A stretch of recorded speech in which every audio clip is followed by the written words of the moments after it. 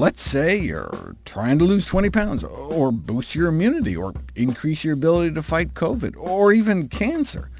Well, the amazing thing is, with the right diet, you are well on your way to achieving these vital health goals. Welcome to the Nutrition Facts Podcast. I'm your host, Dr. Michael Greger. Today we look at how losing weight without rearranging your gastrointestinal anatomy carries advantages beyond just the lack of surgical risk. The surgical community objects to the characterization of bariatric surgery as merely internal jaw wiring, cutting into healthy organs just to discipline people's behavior. They've gone as far as to rename it metabolic surgery, suggesting the anatomical rearrangements cause changes in digestive hormones that offer unique physiological benefits. As evidence, they point to the remarkable remission rates for type 2 diabetes.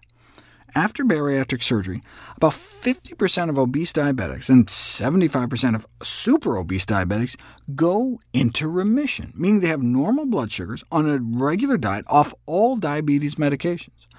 The normalization in blood sugars can happen within literally days after the surgery, and then 15 years after the surgery, 30% may remain free from their diabetes, compared to a 7% cure rate in a non-surgical control group.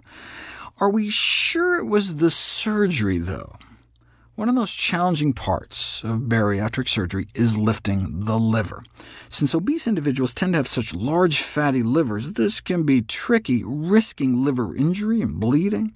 Enlarged livers are one of the most common reasons less invasive laparoscopic surgery turns into fully invasive open surgery, leaving the patient with a large full belly scar and increased risk of wound infections, complications, and recovery time. But lose even just 5% of your body weight, and your fatty liver may shrink by 10%. That's why those awaiting bariatric surgery are put on a diet. Then after surgery, patients are typically placed on an extremely low-calorie liquid diet for weeks. Could their improvement in blood sugars just be from the calorie restriction, rather than some sort of surgical metabolic magic?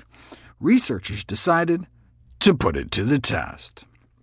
At a bariatric surgery clinic at the University of Texas, patients with type 2 diabetes scheduled for gastric bypass volunteered to first undergo an identical period of calorie restriction, but without the surgery. They were placed in the hospital and put on the same diet they would be on immediately before and after the surgery for 10 days, averaging less than 500 calories a day to mimic the surgical situation. Then the researchers waited a few months so the patients would gain the weight back, and then put them through the actual surgery, matched day to day for the diets they were on before. So same patients, same diets, just with or without the actual surgery. If there was some sort of metabolic benefit to the anatomical rearrangement, they would have done better after the actual surgery. But in some ways, they actually did worse. The calorie restriction alone resulted in similar improvements in blood sugar, pancreatic function, and insulin sensitivity, but several measures of diabetic control improved significantly more without the surgery, so the surgery seemed to put them at a metabolic disadvantage. The calorie restriction works by first mobilizing fat out of the liver.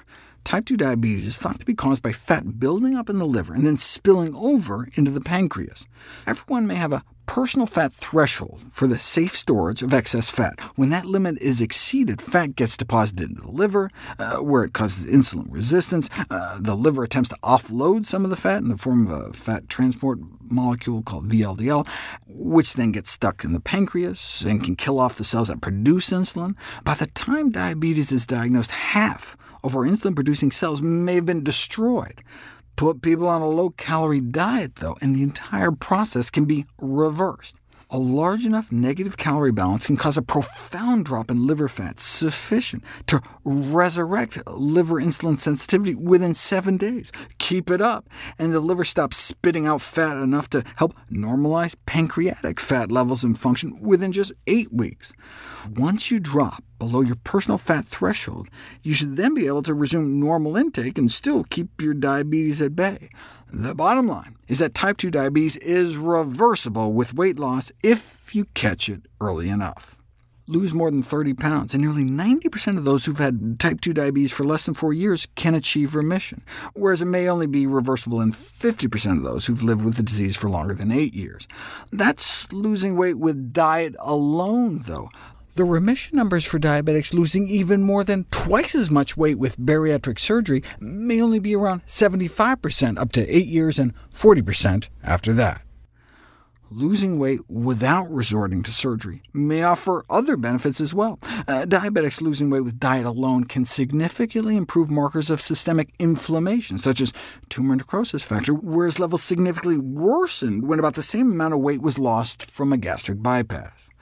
What about diabetic complications? Well, one of the reasons we don't want diabetes is we don't want to go blind, and we don't want to have to go on dialysis. Reversing diabetes with bariatric surgery can improve kidney function, but surprisingly, it may not prevent the appearance or progression of diabetic vision loss, perhaps because bariatric surgery affects diet quantity, but not necessarily diet quality. This reminds me of a famous study published in the New England Journal of Medicine that randomized thousands of diabetics to an intensive lifestyle program that focused on weight loss. 10 years in, the study was stopped prematurely because the diabetics weren't living any longer, or having any fewer heart attacks. This may be because they remained on the same heart-clogging diet, but just in smaller portions. In our next story, we look at how weight regain after bariatric surgery can have devastating psychological effects. How sustainable is the weight loss from bariatric surgery? Most gastric bypass patients end up regaining some of the fat they lose over the first year or two after surgery, but 5 years later, 3/4 maintain at least a 20% weight loss. The typical trajectory for someone who starts out obese at 285 pounds, for example, would be to drop to an overweight 178 pounds 2 years after bariatric surgery, but then regain back up to an obese 207 pounds. This has been chalked up to grazing behavior, where compulsive eaters may shift from binging, which becomes more difficult post-surgery, to eating smaller amounts constantly throughout the day. 8 years out, about half of gastric bypass patients continue to describe episodes of disordered eating. As one pediatric obesity specialist described, I have seen many patients who put chocolate bars into a blender with some cream just to pass technically installed obstacles like a gastric band. Bariatric surgery advertising is filled with happily ever after fairy tale narratives of cherry-picked outcomes, offering, as one ad analysis put it, the full Cinderella romance happy ending. This may contribute to the finding that patients often overestimate the amount of weight they'll lose with the procedure, and underestimate the difficulty of the recovery process. Surgery forces profound changes in eating habits requiring slow, thoroughly chewed small bites. Your stomach goes from the volume of 2 softballs to down to the size of half a tennis ball in stomach stapling, and half of a ping-pong ball in the case of gastric bypass or banding. As you can imagine, weight regain after surgery can have devastating psychological effects, as patients may feel they failed their last resort. This may explain why bariatric surgery patients are at a high risk of depression and suicide. Now, severe obesity alone may increase risk of suicidal depression, but even at the same weight, those going through surgery appear to be at higher risk. At the same BMI, age, and gender, bariatric surgery recipients have nearly 4 times the odds of suicide, compared with counterparts not undergoing the procedure. Most convincingly, before and after mirror image analyses show the risk of serious self-harm increases post-surgery among the same individuals. About 1 in 50 bariatric surgery patients end up killing themselves, or being hospitalized for self-harm or attempted suicide. And this only includes confirmed suicides, excluding masked attempts such as overdoses of undetermined intention.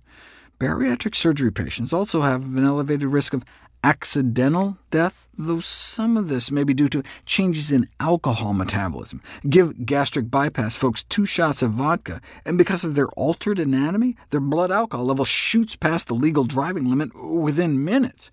It's unclear whether this plays a role in the 25% increase in prevalence of alcohol problems noted during the second postoperative year. Even those who successfully lose their excess weight and keep it off appear to have a hard time coping. 10 years out, though physical health-related quality of life improves, general mental health tends to significantly deteriorate, compared to pre-surgical level, even among the biggest losers. Ironically, there's a common notion that bariatric surgery is for cheaters who take the easy way out by choosing the low-effort method of weight loss. Shedding the pounds may not shed the stigma of even prior obesity. Studies suggest that in the eyes of others, knowing someone was fat in the past leads them to always be treated more like a fat person. And there's a strong anti-surgery bias on top of that, such that those who choose the scalpel to lose weight are rated most negatively, for example, being considered less physically attractive.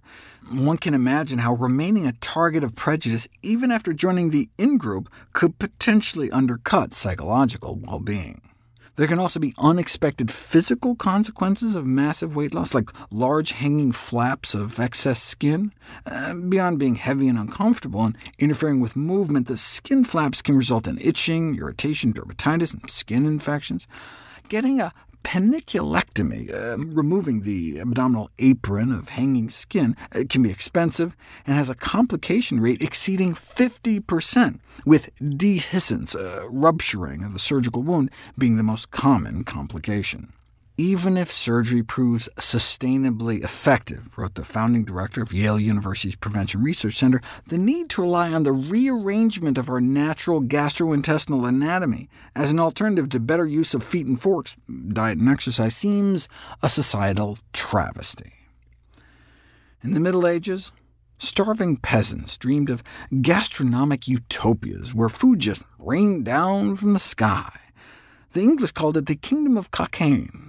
Little could medieval fabulists predict that many of their descendants would not only take permanent residence there, but cut out parts of their stomachs and intestines to combat the abundance. Critics have pointed out the irony of surgically altering healthy organs to make them dysfunctional, malabsorptive, on purpose, especially when it comes to operating on children. Bariatric surgery for kids and teens has become widespread and is being performed on children as young as 5 years old. Surgeons defend the practice by arguing that growing up fat can leave emotional scars and quote-unquote lifelong social retardation. Promoters of preventive medicine argue that bariatric surgery is the proverbial ambulance at the bottom of the cliff. In response, proponents of pediatric bariatric surgery have written, "It is often pointed out that we should focus on prevention." Of course, I agree. However, if someone is drowning, I don't tell them, "You should learn how to swim." No, I rescue them. A strong case can be made that the benefits of bariatric surgery far outweigh the risks, if the alternative is remaining morbidly obese, which is estimated to shave up to a dozen or more years off of one's life. Although there haven't been any data from randomized trials to back it up yet, compared to non-operated obese individuals, those getting bariatric surgery would be expected to live significantly longer on average. No wonder surgeons consistently frame the elective surgery as a life-or-death necessity. This is a false dichotomy, though. The benefits only outweigh the risks if there are no other alternatives. Might there be a way to lose weight healthfully without resorting to the operating table? That's what my book, How Not to Diet, is all about. We would love it if you could share with us your stories about reinventing your health through evidence-based nutrition. Go to nutritionfacts.org/testimonials, and we may be able to share it on social media to help inspire others. To see any graphs, charts, graphics, images, or studies mentioned here, please go to the Nutrition Facts Podcast landing page. There you'll find all the detailed information you need, plus links to all the sources we cite for each of these topics. For a vital, timely text on the pathogens that cause pandemics, you can order the ebook, audiobook, or hard copy of my latest book, How to Survive a Pandemic. For recipes, check out my How Not to Diet cookbook, which is my latest book. It's beautifully designed with more than 100 recipes for delicious and nutritious meals. And all proceeds I receive from the sales of my books go to charity. NutritionFacts.org is a nonprofit, science-based public service where you can sign up for free daily updates on the latest in nutrition research via bite-sized videos and articles. Everything on the website is free. There's no ads, no corporate sponsorship. It's strictly non-commercial. I'm not selling anything. I just put it up as a public service, as a labor of love, as a tribute to my grandmother, whose own life was saved with evidence-based nutrition.